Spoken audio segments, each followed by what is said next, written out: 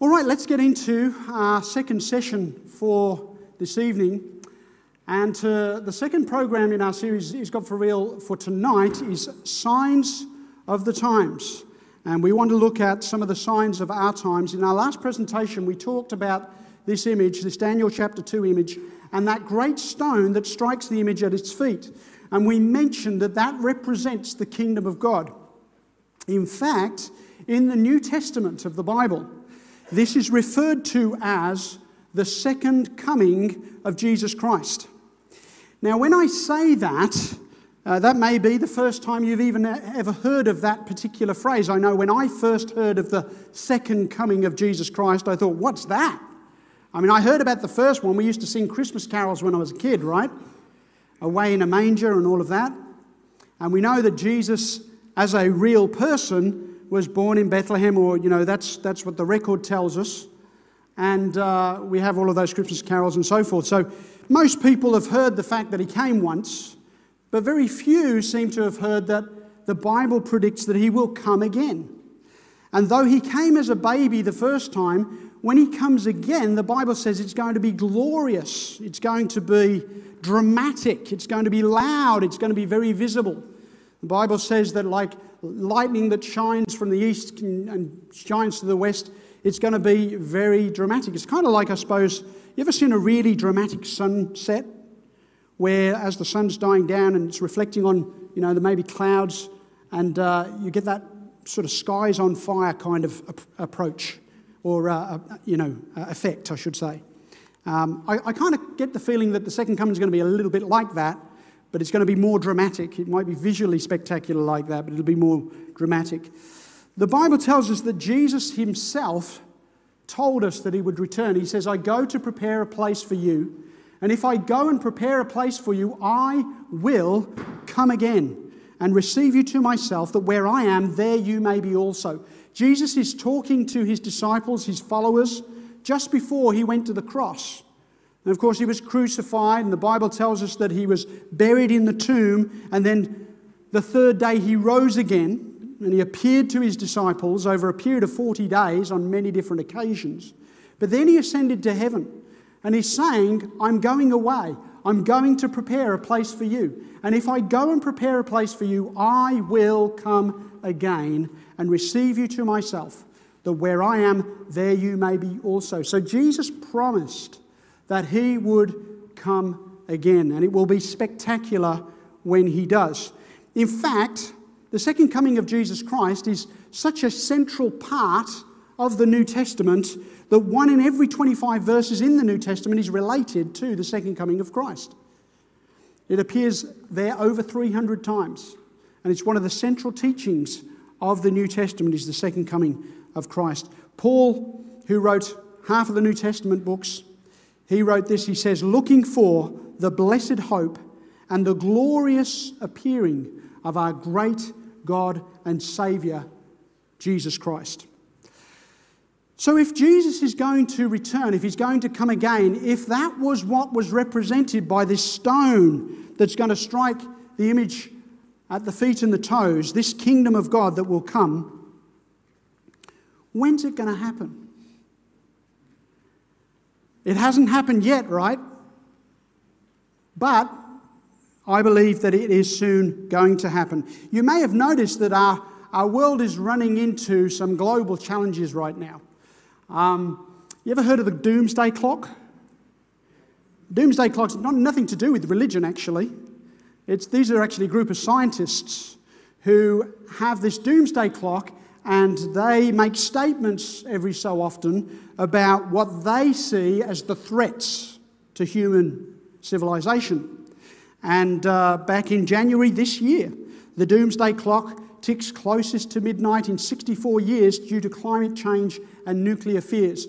Apparently, this group of scientists feels that the world's in greater danger now than it was even a couple of years ago.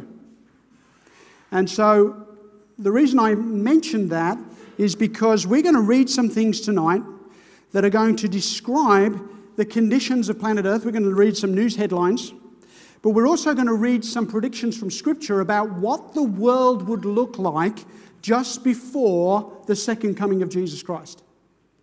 So that's the comparison we're going to make. But I want you to know it's not just simply religious people who are thinking about the end of the world. Notice Stan Grant in ABC News, the headline this was their headline, "Could this be the end of times?" Now, Stan Grant's been a journalist for a while in Australia, and I'm sure you've seen him on various programs.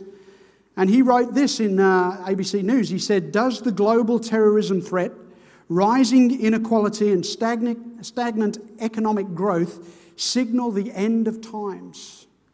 So he's even looking at the landscape and saying, it looks bleak out there. Doesn't look like we've got a very optimistic future.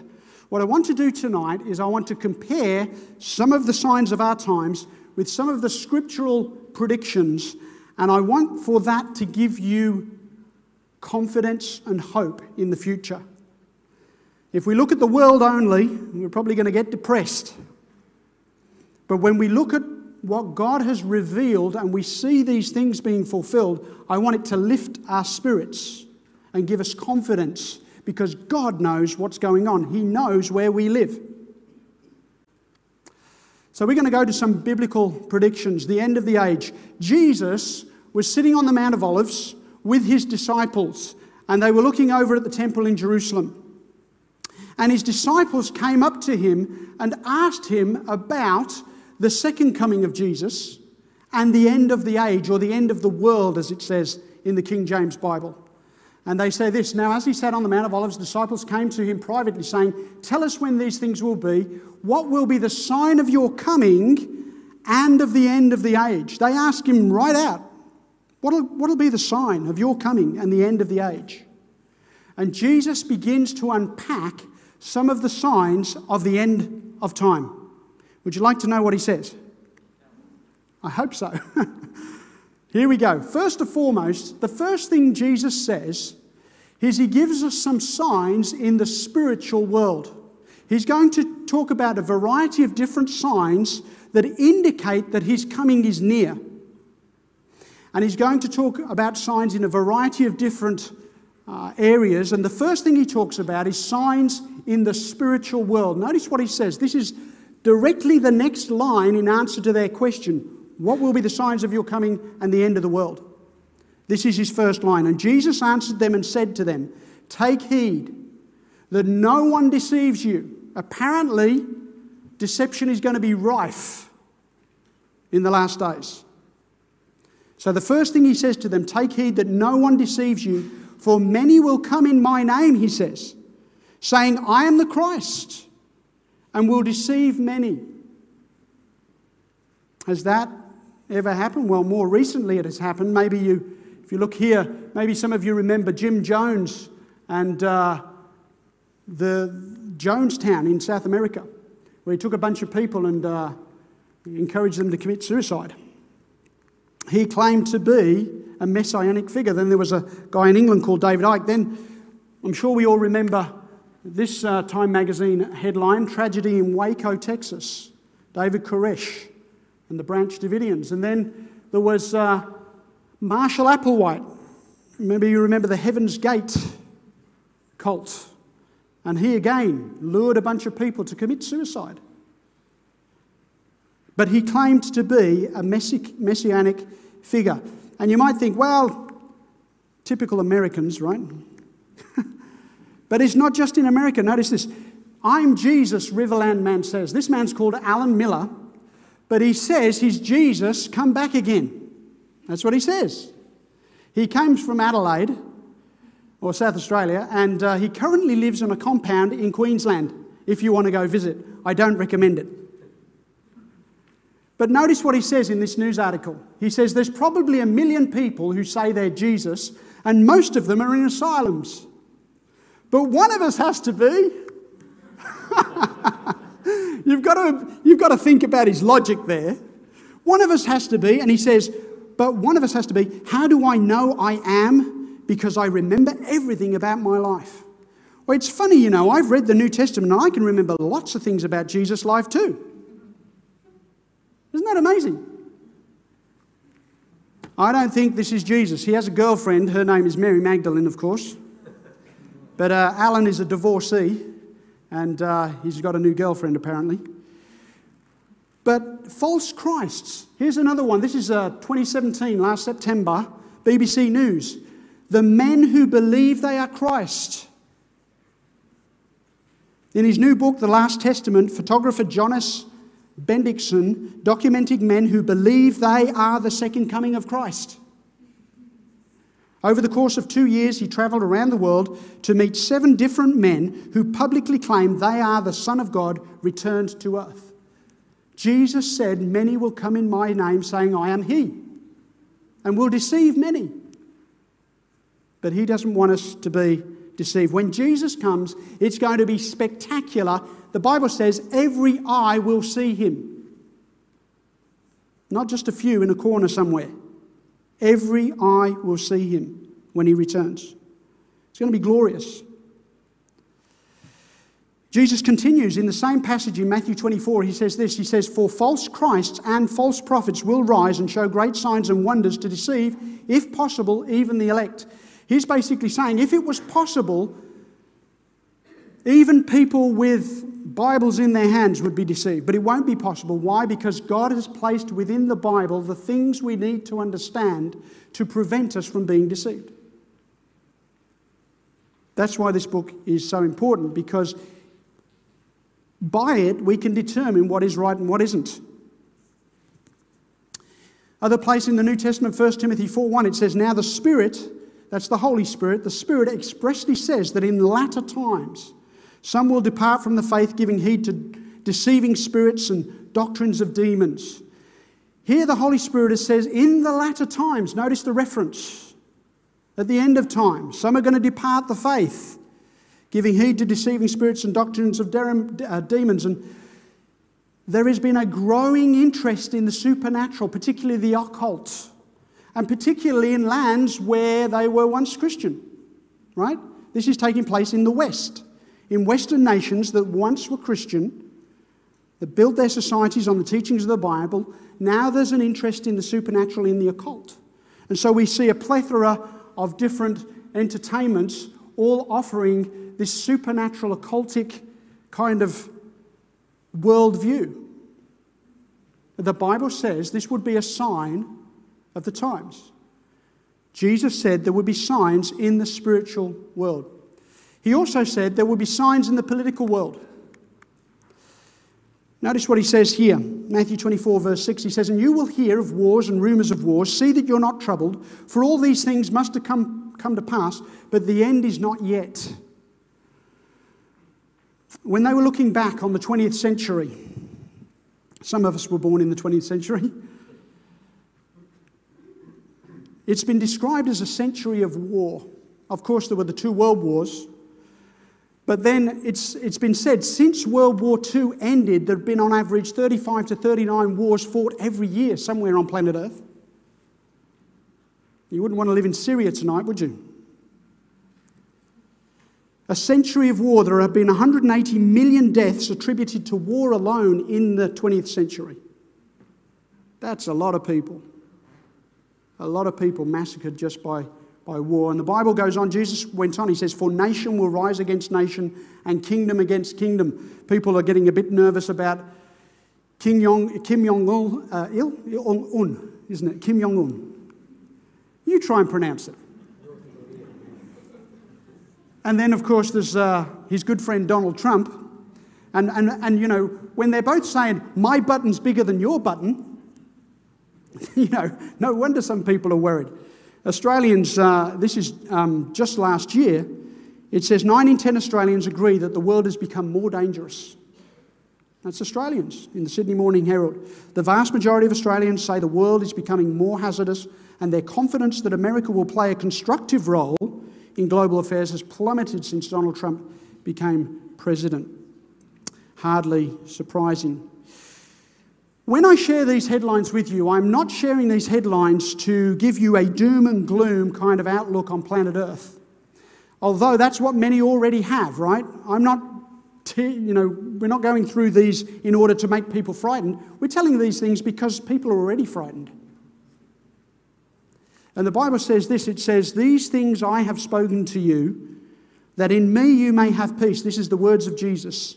These things I have spoken to you, that in me you may have peace. In the world you will have tribulation.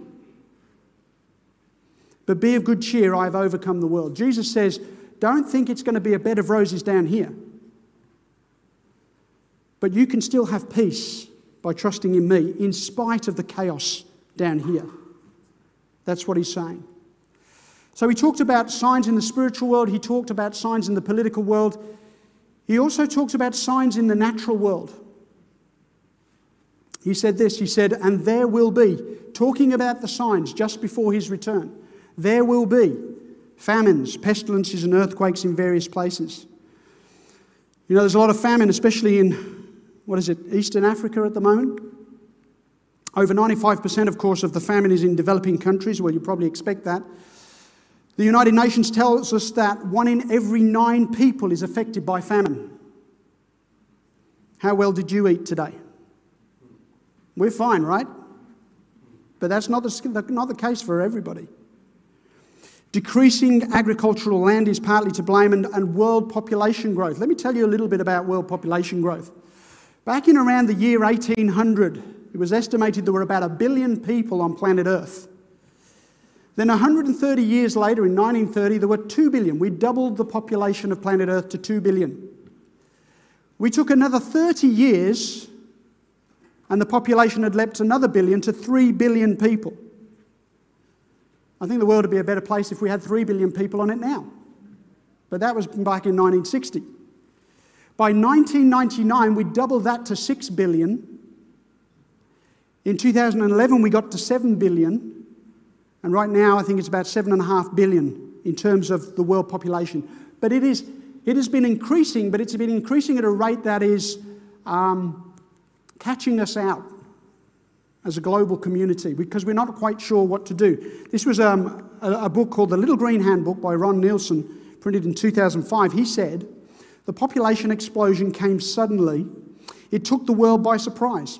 And we are still not sure how to react or how it will end, except that it will leave a great deal of damage behind. Notice this line. We are not even sure of surviving it, because we're having a massive effect on life on this planet. Not only the humans, but the other life on this planet. So Jesus said there would be famines, and he said there would be pestilences. There would be famines, pestilences, and earthquakes in various places. This was Time magazine last May, warning we are not ready for the next pandemic. We are not ready. And there are all sorts of different pestilences. Pestilences, you know what the word pestilence means, right? It's not a little brother or a little sister. It means disease, right? Illness, disease. Now notice this from BBC News a couple of years ago. A terrible future. By the way, that headline is theirs. The antibiotic apocalypse. You know where the word apocalypse comes from? It comes from a Greek word. It means revelation. The first word of the book of Revelation is apocalypse, or apokalypsis in Greek. And we use that word to refer to the end of the world. And so BBC News had the headline, the antibiotic apocalypse. It says a terrible future could be on the horizon. A future which rips one of the greatest tools of medicine out of the hands of doctors. It is a future without antibiotics. This might read like the plot of a science fiction novel, but there is genuine fear that the world is heading into a post-antibiotic era. And some of the things that we just take for granted, prescribe antibiotics, that'll fix it up. We could run into real trouble if that happens. And Jesus said there would be pestilence. And the last one of those three that he mentions, there will be famines, pestilences, and earthquakes in various places. Have you noticed how many great earthquakes there are of recent times? NBC News said this back in 2014. They said worldwide surge in great earthquakes seen in the past 10 years. They said the annual number of great earthquakes nearly tripled over the last decade. Between 2004 and 2014, 18 earthquakes with magnitude of 8.0 or more rattled subduction zones around the globe. That's an increase of 265% over the average rate of the previous century. Jesus said there would be earthquakes. And, you know, I don't know, Anytime there's a big one, I just jot it down somewhere, and you can see, maybe you can remember some of these. And we're so acclimatized to this that it passes and then a week goes by and there's some other headline to focus on, right? So who remembers the people in Iran and Iraq who got struck by a 7.3 earthquake? We barely even remember it anymore. Jesus said there would be earthquakes. He also said this to his disciples. He said, there will be signs in the sun, in the moon, and the stars, and we could talk about that, but we won't. And on the earth, distress of nations with perplexity, the sea and the waves roaring. Well, we've certainly seen the sea and the waves roaring. We've had a lot of hurricanes, particularly in the Mexican Gulf area. And these were just some from last year. Does anybody remember Tropical Cyclone Debbie anymore? Because we had such enormous hurricanes in Hurricane Harvey, Irma and Maria. And BBC's headline was, Catastrophic Maria Batters the Dominican. And so we have the sea and the waves roaring. The Bible says, men's hearts failing them from fear and the expectation of those things which are coming from the earth. Like I said before, we're not sharing these headlines and Bible verses to try and make you afraid. We're sharing them because people on earth are already afraid. They're afraid of what is coming upon the earth. When you talk about fear, fear is the greatest weapon of the terrorist, right? Because they only have to set off one bomb or even make the threat of a bomb and we get fearful. We don't know if it's going to happen tomorrow. Don't know where I can be that it's going to be safe. And fear is one of the weapons of terrorism today. Jesus spoke about signs in the natural world. There's a verse in the book of Revelation which talks about the very, very end, when everything's going to wrap up, and it says, the nations were angry, and your wrath has come, and the time of the dead that they should be judged, and that you should reward your servants, the prophets and the saints, and those who fear your name, small and great, and should destroy those who destroy the earth. That's an interesting line because for centuries and millennia, it would have seemed impossible for humankind to destroy the earth. And yet, we're doing that. Of course, we talked about the possibility of a nuclear arms conflict, which we haven't had, but that could destroy the earth. But we don't even need that because we're destroying the earth environmentally, right? You know that there's a big swirl of plastic in the Pacific Ocean?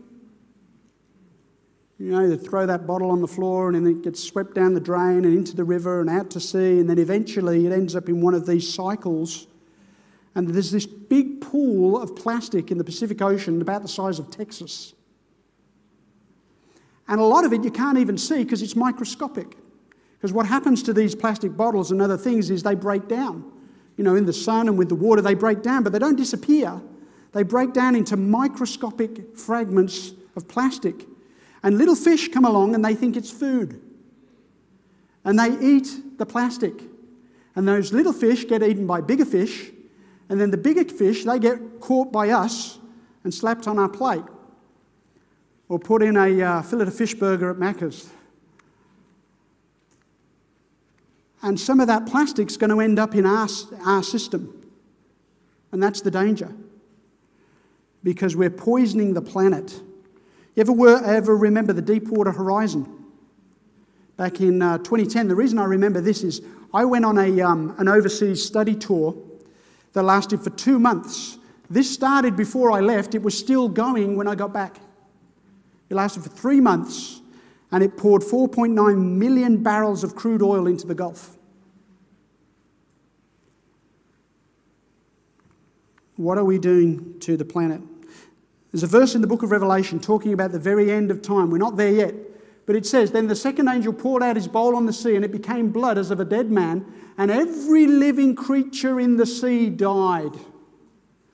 Well, we're not there yet because not everything in the sea is dead yet, right? But have you seen these reports of these mass of fish being washed up on the beach dead?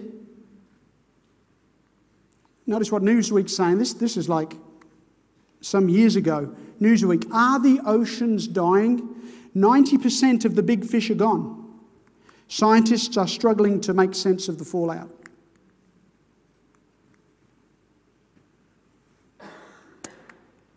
World Wildlife, in the BBC News report, it says the Living Planet assessment by the Zoological Society of London and the World Wildlife Fund suggests that if the trend continues, that decline could reach 2/3 among vertebrates by 2020. They're saying that world wildlife has fallen by 58% in the last 40 years. That's huge.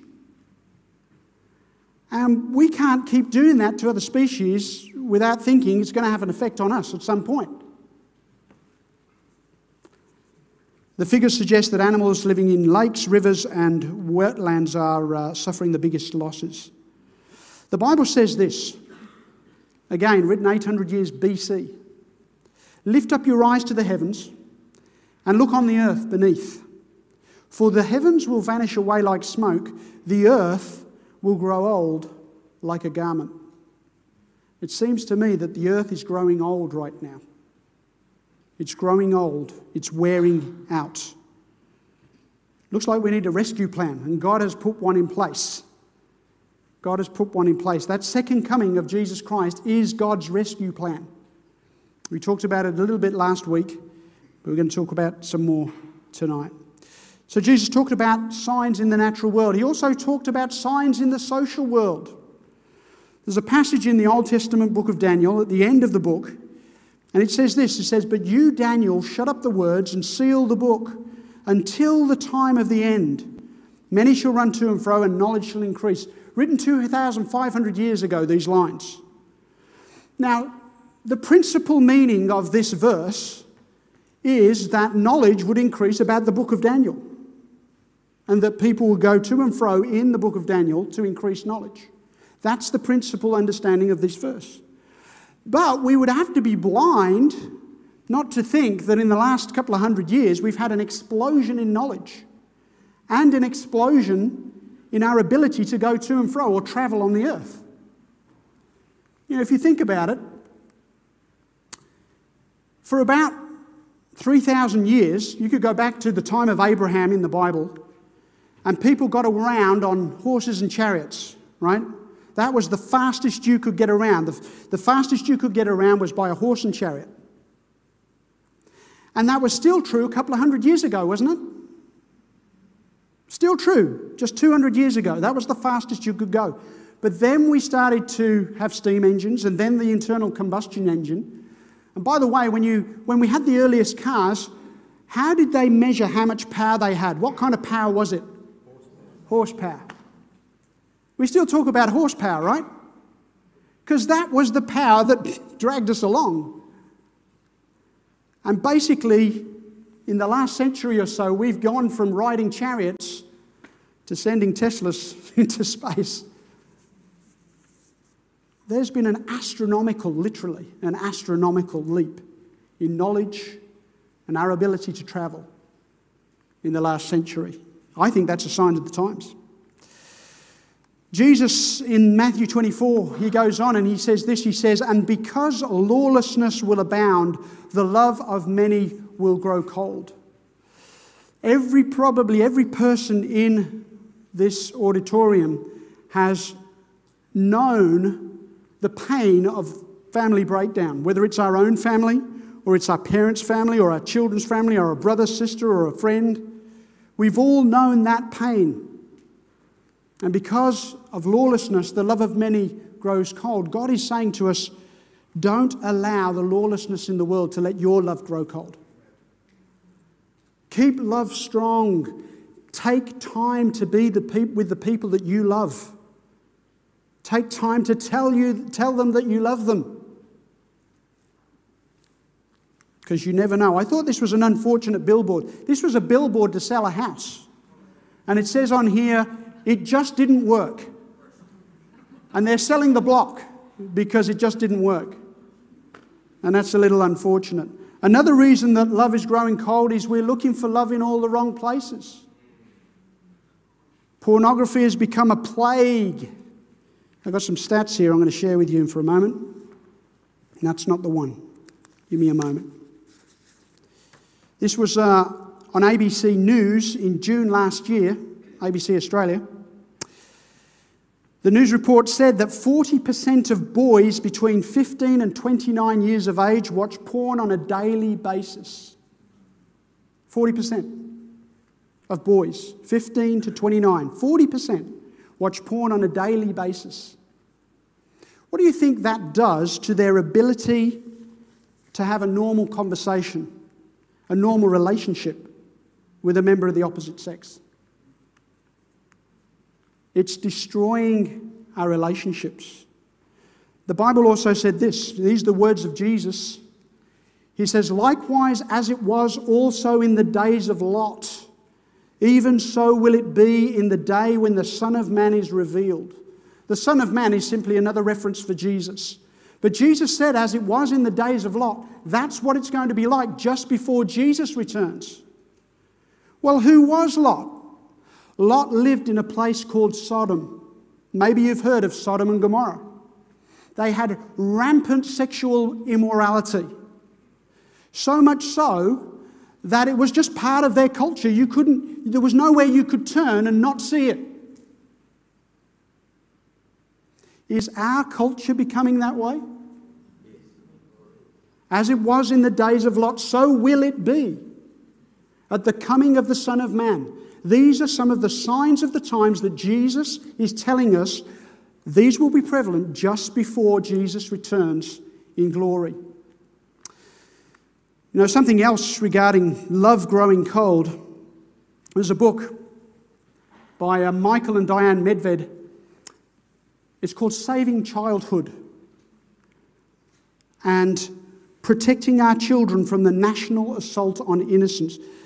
These are American figures, right? But notice what they say in the book. The average American child will spend more time watching TV by the age of 5 than they will spend talking to their father in their lifetime. I want you to think about that. Aren't you glad that's only in America? We wish. We wish. That is a staggering statistic. More hours of television by the age of 5 than they'll spend talking to their fathers in their lifetime. Love growing cold. Jesus also said, as it was in the days of Noah, so it will be also in the days of the Son of Man. What was it like in the days of Noah? Well, in the days of Noah, the Bible tells us that it was a place filled with violence. And we don't even, you could look at any news report and see that.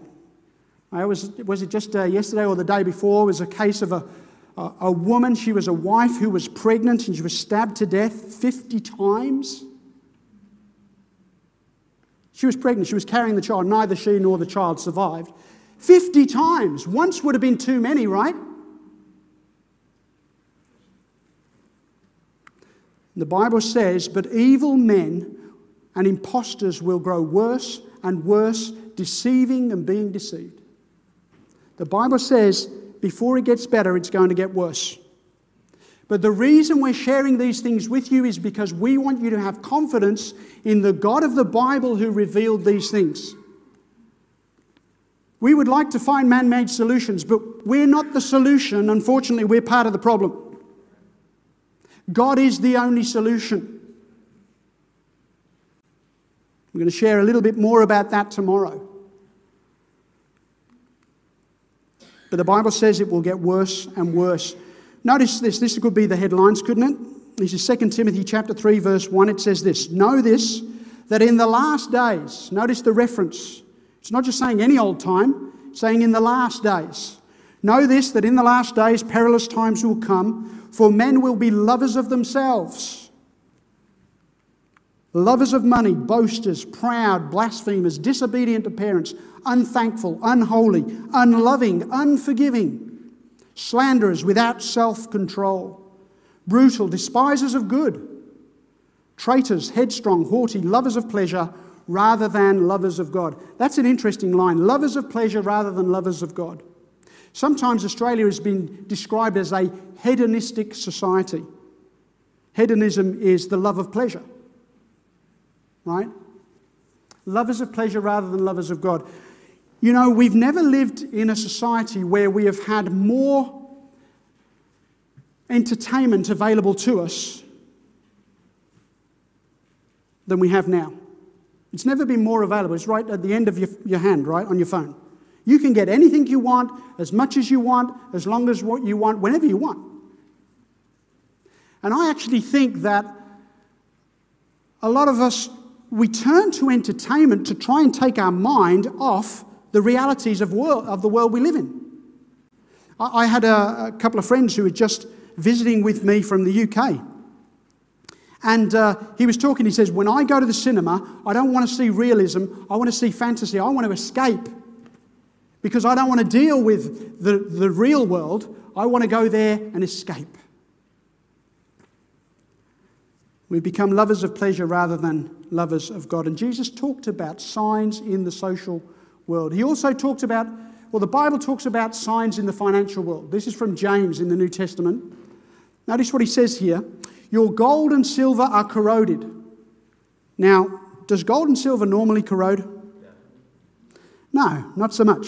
But here it says, things must be real bad because it says your gold and silver are corroded, and their corrosion will be a witness against you and will eat your flesh like fire. You have heaped up treasure when?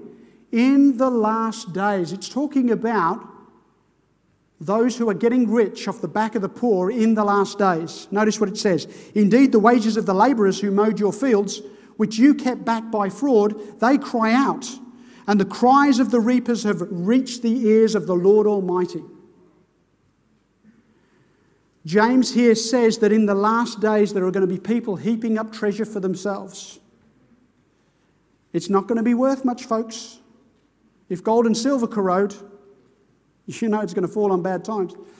This was just February. Are we in March now? So this is only last month. Worst in history, CNN said. The Dow Jones plunges 1,175 points. It's the worst point decline in history. It was the scariest day on Wall Street, they said, in years. Stocks went into free fall on Monday in easily the biggest point decline in history during a trading day. But we recovered, right? It recovered. So relax. Won't happen again, will it? I mean, the GFC, that's not going to happen again, is it? Did you know, I think Bill Gates just last week said, he was asked, do you think there'll be another financial crisis like we had in GFC? He said, certainly. Definitely. It's going to happen. Because we haven't learned the lessons from the first one. We've just tried to patch it up. But we didn't learn the lessons from the first one. The Bible says this in Revelation 18:17, for in 1 hour such great riches came to nothing. And sometimes we see that. How long before it crashes and it doesn't get back up? So the Bible records signs in the financial world, but here's the sign I really want to impress upon you. Here's the sign that what I call the final sign. Because there's another sign that Jesus spoke about. And if a lot of that was the bad news, this is the good news. This is the final sign, and it's the sign that brings the greatest good news. Notice what he says in Matthew 24, verse 14. He says, and this gospel of the kingdom will be preached in all the world as a witness to all the nations, and then the end will come. He says, this gospel of the kingdom. Well, what is the gospel? The word gospel simply means good news. He says, this good news of the kingdom. What kingdom? That kingdom that's going to come and strike the feet. That kingdom that is the second coming of Christ. Remember when Jesus prayed, he said, thy kingdom come, thy will be done. That's the kingdom we're talking about. He says the good news of this kingdom, that God has a kingdom, a non-perishable kingdom, a kingdom where pain and suffering and deceit and fraud and disaster is not part of that kingdom. This kingdom, this gospel of the kingdom will be preached in all the world as a witness to all the nations, and then the end will come. He says it's going to be preached in all the world, and that includes war's end. And he says it's going to be preached as a witness to all the nations. It doesn't say they're all going to believe. It doesn't say they're all going to tag along and say, yes, we want to be a part of that kingdom. It's preached as a witness to them so that they have an opportunity.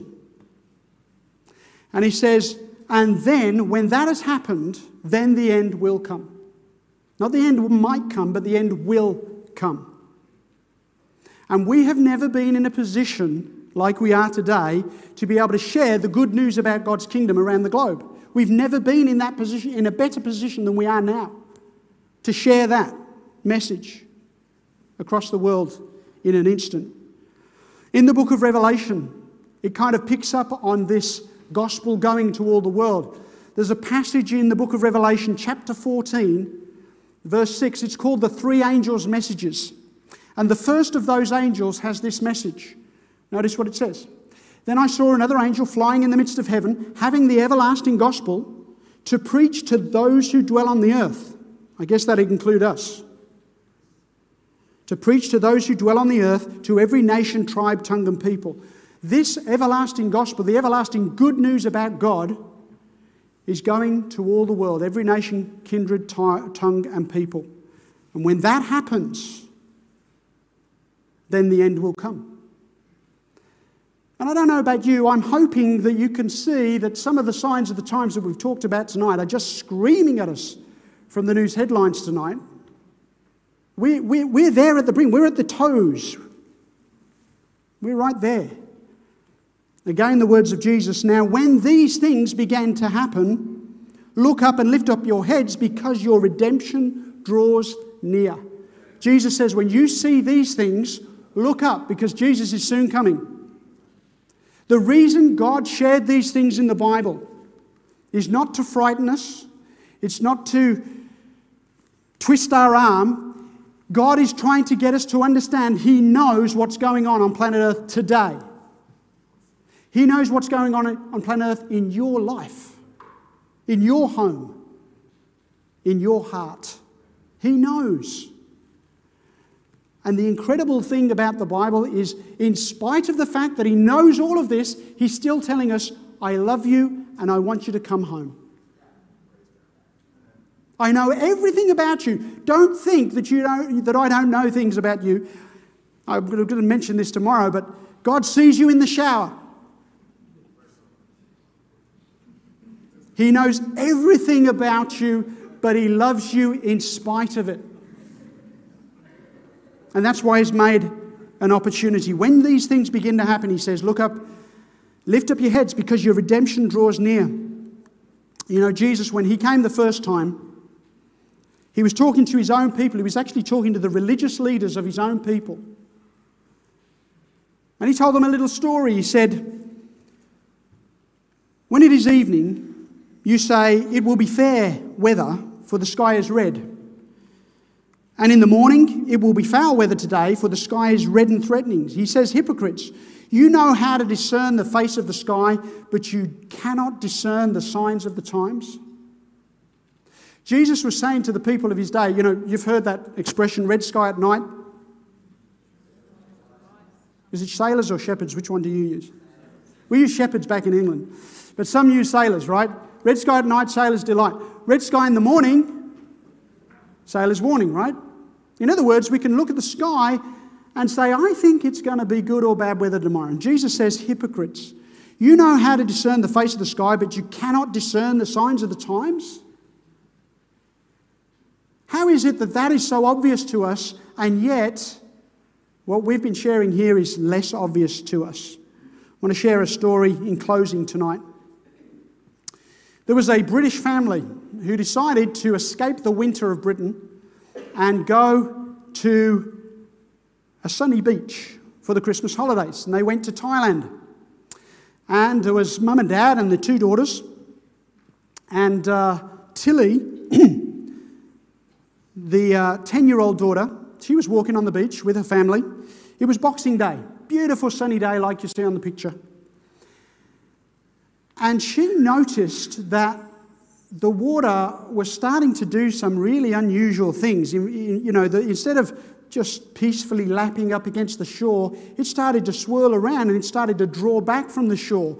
And she says, I know what's going to happen. And she started screaming to her parents and to her sister, we've got to get off this beach. Something's going to happen. We have to get off the beach.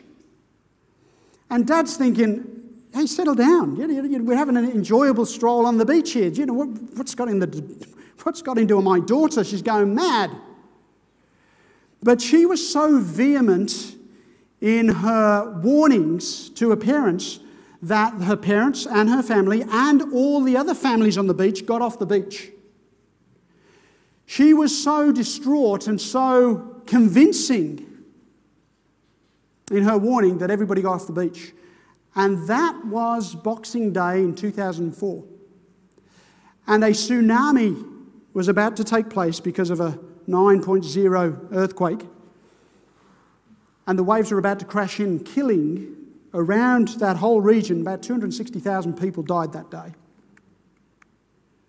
But she and her family and the people that she got off the beach all survived. There were over 100 people on that beach whose lives were saved because Tilly Smith, aged 10, understood the signs and gave the warning.